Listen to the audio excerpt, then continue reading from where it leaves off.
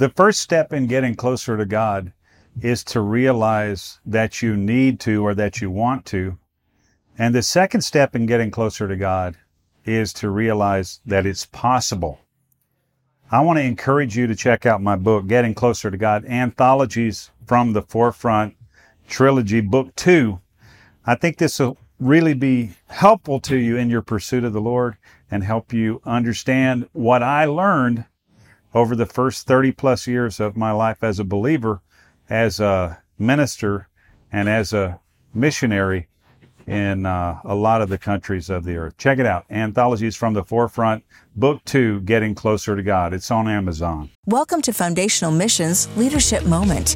Join your host, Scott McClelland of FX Missions, as he deep dives into the lives of leaders to glean secrets that will propel today's leaders to new heights. Here's Scott. Hi, Scott McClelland here with a special edition Leadership Moment. And we're back with Caleb Lawrenson, a good friend, and a guy who's joined us from time to time. Hey, Caleb, how are you? Doing great, thanks. Awesome. Glad you're here, man. And you guys just made a trip across the Atlantic, or was that, yeah? We went over something. You went over the Pacific. I don't know. I can't remember. Well, you guys are just returning from Thailand, and we're saying welcome back to the U.S. Happy you're here. Thanks for your service while you were there. I know you guys were there for 8 years or so. Yep. Yeah. So just a little follow-up here, kind of a special edition Leadership Moment. We did some content recently on a guy who you had found some inspiration from. And after that, we had some things surface that we wanted to kind of dig into and maybe do an afterglow, if you will. Yeah. So our interviews fairly recently on Jean Vanier. Yep. Jean Vanier. I know I'm not saying it right either way, but yeah, there were some things that I think became public about this gentleman after you became aware of it, after we had discussed it. And so I felt like this is a unique opportunity for us to dig into something of a sticky subject, the fallibility of leaders, even inspirational leaders. Mm-hmm. That was, something that came across my mind and thought it might be a good opportunity for us to talk about it. Do you want to mention in any kind of detail the specific information you became aware of related to Mr. Vanier? Yeah, I think it's important because I think it's a theme. It came out after his death and after I had spent about 6 to 8 months really digging into his writing and speaking, that I think it was 7 women said that he had taken advantage of them sexually. And it was in the context of one-on-one mentoring and the idea that certain types of sexual connection with him would help them progress in their spiritual life. And it was it wasn't like it occurred and it wasn't it was a consistent theme in that it happened over a few decades, but it wasn't a consistent theme where everybody that he was around, he was drawing into these relationships. But some people he did do it with at multiple different times. And the organization came out and said, hey, we're acknowledging this. We're grieving as a community. We're working through it. But it is one of those things where the truth was made public after his death. And to my understanding, there is no record of the people coming forward in his life. I could be wrong on that, but I looked into it and couldn't find anything. It was all accusations and revelations that came out after he passed. So after he passed, I see. Yeah. Well, yeah, we I think, we can be outraged, and I don't think that's maybe necessarily the wrong emotion to have. But I think in our outrage, we also have to be careful because we all share fallibility. I'm not in any way trying to excuse anyone's behavior, this behavior included. But I think we also have to be careful when we think about these things and review them. But we also have to be honest, right? There's a collateral damage that is done and sadly, this is a fairly recurrent theme. Yes. Right? Yeah, I have names of Christian male leaders floating in my head that did essentially this exact same thing with a bit of a twist, Mm-hmm. Yeah.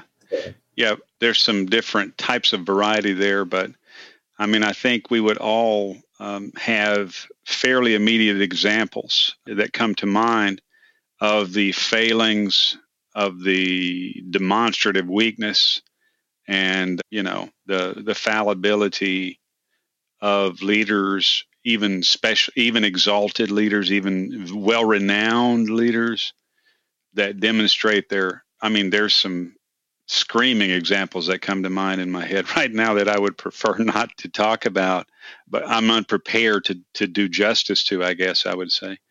Yeah. It's a good idea for us to say, hey, let's talk about it. We've got just about another 10, maybe a little more than that minutes to talk about it. You mentioned something we were talking earlier about Solomon and one particular example on that. Did you want to talk a little bit about that? Well, I think the point of Solomon, of David, and some people could even say Paul, all had leadership failure in their life.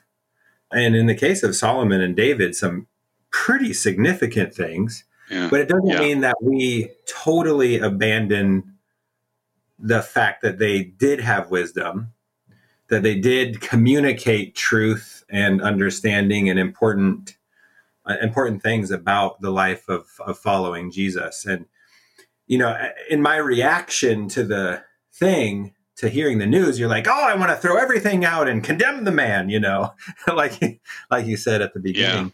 Yeah. But the reality is, no matter what we believe about the Bible and the Word of God and how it came to be, the truth is people's lives are still transformed by the writings of Solomon. I mean, the Proverbs to this day speak to me, mm-hmm. and he participated in some pretty wicked, corrupt activities. So I think it's important to keep in mind. In my idealist heart, I still want a leader to die without sexually abusing women. But we have to hold that intention. Yeah. I don't think we should lower our standard for leadership, but Amen. I don't, we should hold the standard of Scripture, present, in our own examples and in what we expect from others. But in holding that out, we also need to, the more acquainted we are with our own weaknesses, I think the more grace we're able to apply. And, it's not excuse. There's a difference between grace and excuse. There's no excuse for abuse. None, zero. But can an abuser be redeemed? I think we do those leaders a terrible disservice, like you were mentioning earlier in our sidebar conversation. When these people never get challenged before they go to the grave, we've done something of an injustice. We don't know, obviously, if that happened or not with Jean Bonnier, but we need to challenge ourselves and be challengers of those who have a standard to uphold. I think we can't relinquish that. We got to be careful to hold it up in a gracious way, speaking the truth in love, So, well, I think another thing in that is, as leaders, developing leaders, maybe people listening to the podcast that are starting organizations or in the early stages of organizations, we have to look at what are we building that's trying to protect us, to prevent us from being critiqued or evaluated or held accountable to actions. I think that because somewhere along the line in all of these groups, whether I've mentioned Boy Scouts of America, Southern Baptist Association, Catholic Church, countless evangelical churches across the nation, have these frameworks that protect the leader when they abuse. They protect the leader first. That's the knee-jerk reaction. And I've read a lot of testimonies of young people who have been sexually abused by leaders. There was a case in Council Bluffs, Iowa, a number of years ago where the youth pastor was doing all kinds of terrible things. And the initial reaction is always to defend the leader first. And we need to ask ourselves why and how can we stop that? Yeah. Because it's serious. What is our obsession with this that allows a person to go until 90 years old, but the victim never felt they could tell the truth? You know, that's a huge question that I don't have an answer for, but it's worth thinking about. You know, even myself, I'm 36. I'm a classroom teacher. How am I setting myself up to protect my students, to protect myself, and create an environment where any inquiry is possible? You know what I mean? Mm-hmm. Yeah. And so these are important questions to ask for sure in our personal growth. Sure, absolutely. And I think also one thing we've got to consider as to potentially, at least partially, the motive behind protecting the leader first is the collateral damage the organization's going to incur if they don't protect the leader. So the organization, it's a self-saving kind of motivation, you know, depending on the organization and the arrangement and what happened and all that kind of stuff. That type of reaction, I think, is rooted in, hey, let's protect ourselves. It doesn't do much for the victim, right? I mean, hopefully we can see these organizations and, you know, whatever context these things happen in, that the person who was abused would be the first thought that says, how does healing take place? Mm-hmm. I think that is what we're looking for. Yeah. It's something of a, I don't know, shock. I don't know. It surprises me that these things that we featured, Mr. Vanier, and then, you know, almost fairly immediately this stuff came out. But I think it holds to the point, a couple of things to be noted, as you were saying. Not everything that someone did gets destroyed by a foolish act or a foolish mistake or, you know, pattern of mistakes, as in Solomon's case, as you were saying in Solomon's case. But, you know, what comes to mind for me is what Paul said is, you know, be careful not to do these things or you're going to experience shipwreck. You remember this, you know, King James Version term shipwreck? I think what that has come to mean to me is that you have such a destructive event or misjudgment, that you lose the vehicle. You know what I'm saying?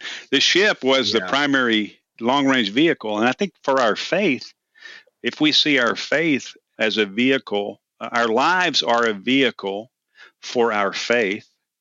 When we experience shipwreck, the vehicle's lost. Yeah. I think that's related here a lot to what we're talking about. Yeah. You know, at some point we can make a mistake and we can be redeemed. It may, if the mistake's at a certain level, it may affect the rest of our lives and the scope of our impact. But we can do things that cause our legitimate influence to be completely lost. You know, I'm talking about what lies in front of us. Yeah. So it's not like it destroys everything. You know, people have had a contribution to you, significant contribution that was good, and then something happened later. They lost the opportunity. I think that's what's happened here in this example. But it doesn't erase everything good that they did. Yeah, absolutely. Anything else you want to say, Caleb, about this subject? And I want to apologize. I'll do that after any final thoughts that you have. But anything else come to mind you want to mention? Well, I think for me, and I don't know how many listeners identify with the experience that I've had, but for me, it was just really interesting because in this case, these writings really came to me at a time that it was so encouraging. And so when the news came shortly after being really encouraged, it was like, what was going on there, you know? Ouch. And so I've had to reconcile that, but in the reconciling, it's good. I mean, And there's so many ways that extends. Like, for example, I personally in 2020 am not a big fan of the megachurch. However, when I was 19 years old, I needed the megachurch. And, and I look at it now and I'm like, oh, that place is a shipwreck. But Caleb 15 years ago needed the ship that was a mega church, and so there's setting sail, right? There's things in our life that come at the right time that are useful, that may or may not continue to be useful and helpful in our growth. But ultimately, I think back to my early life. We went to Francis Frangipani's church, and his message is always, the goal of God is to develop Christ-likeness in us. And I think having someone close to us fail, or someone who's influenced us show their frailty, is part of the Christ-like development, because even Jesus showed frailty to the people that thought he was going to, crush Rome.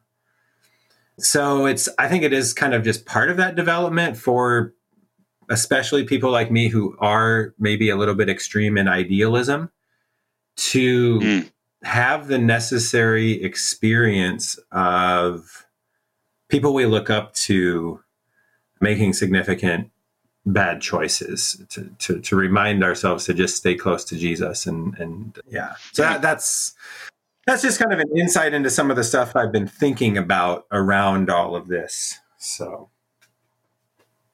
yeah. But I don't know what it is that you would want to. I'm tracking with you. Yeah, I want to apologize for, maybe we're doing what we need to do here in terms of revisiting this, and it not necessarily an apology. We all are weak people.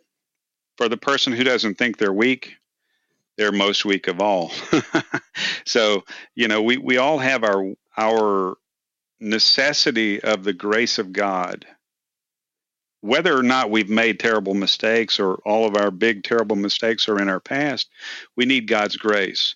The way to get that is to be humble according to the word. So we need to walk in humility in order to be a candidate for God's grace. But my apology really is that if we're profiling leaders and we're trying to pick out good and strong, encouraging and useful stuff from their past. And I apologize if, in the absence of, illuminating the frailty we all share, that we tried to make more out of someone than was necessary. It also is good, I think, for us to just acknowledge and revisit from time to time, that none of us are perfect examples. There's one perfect example of God, of God in man, and his name is Jesus. And so we're all on our process, and in no way to excuse abuse or these kinds of things. There's no excuse for that.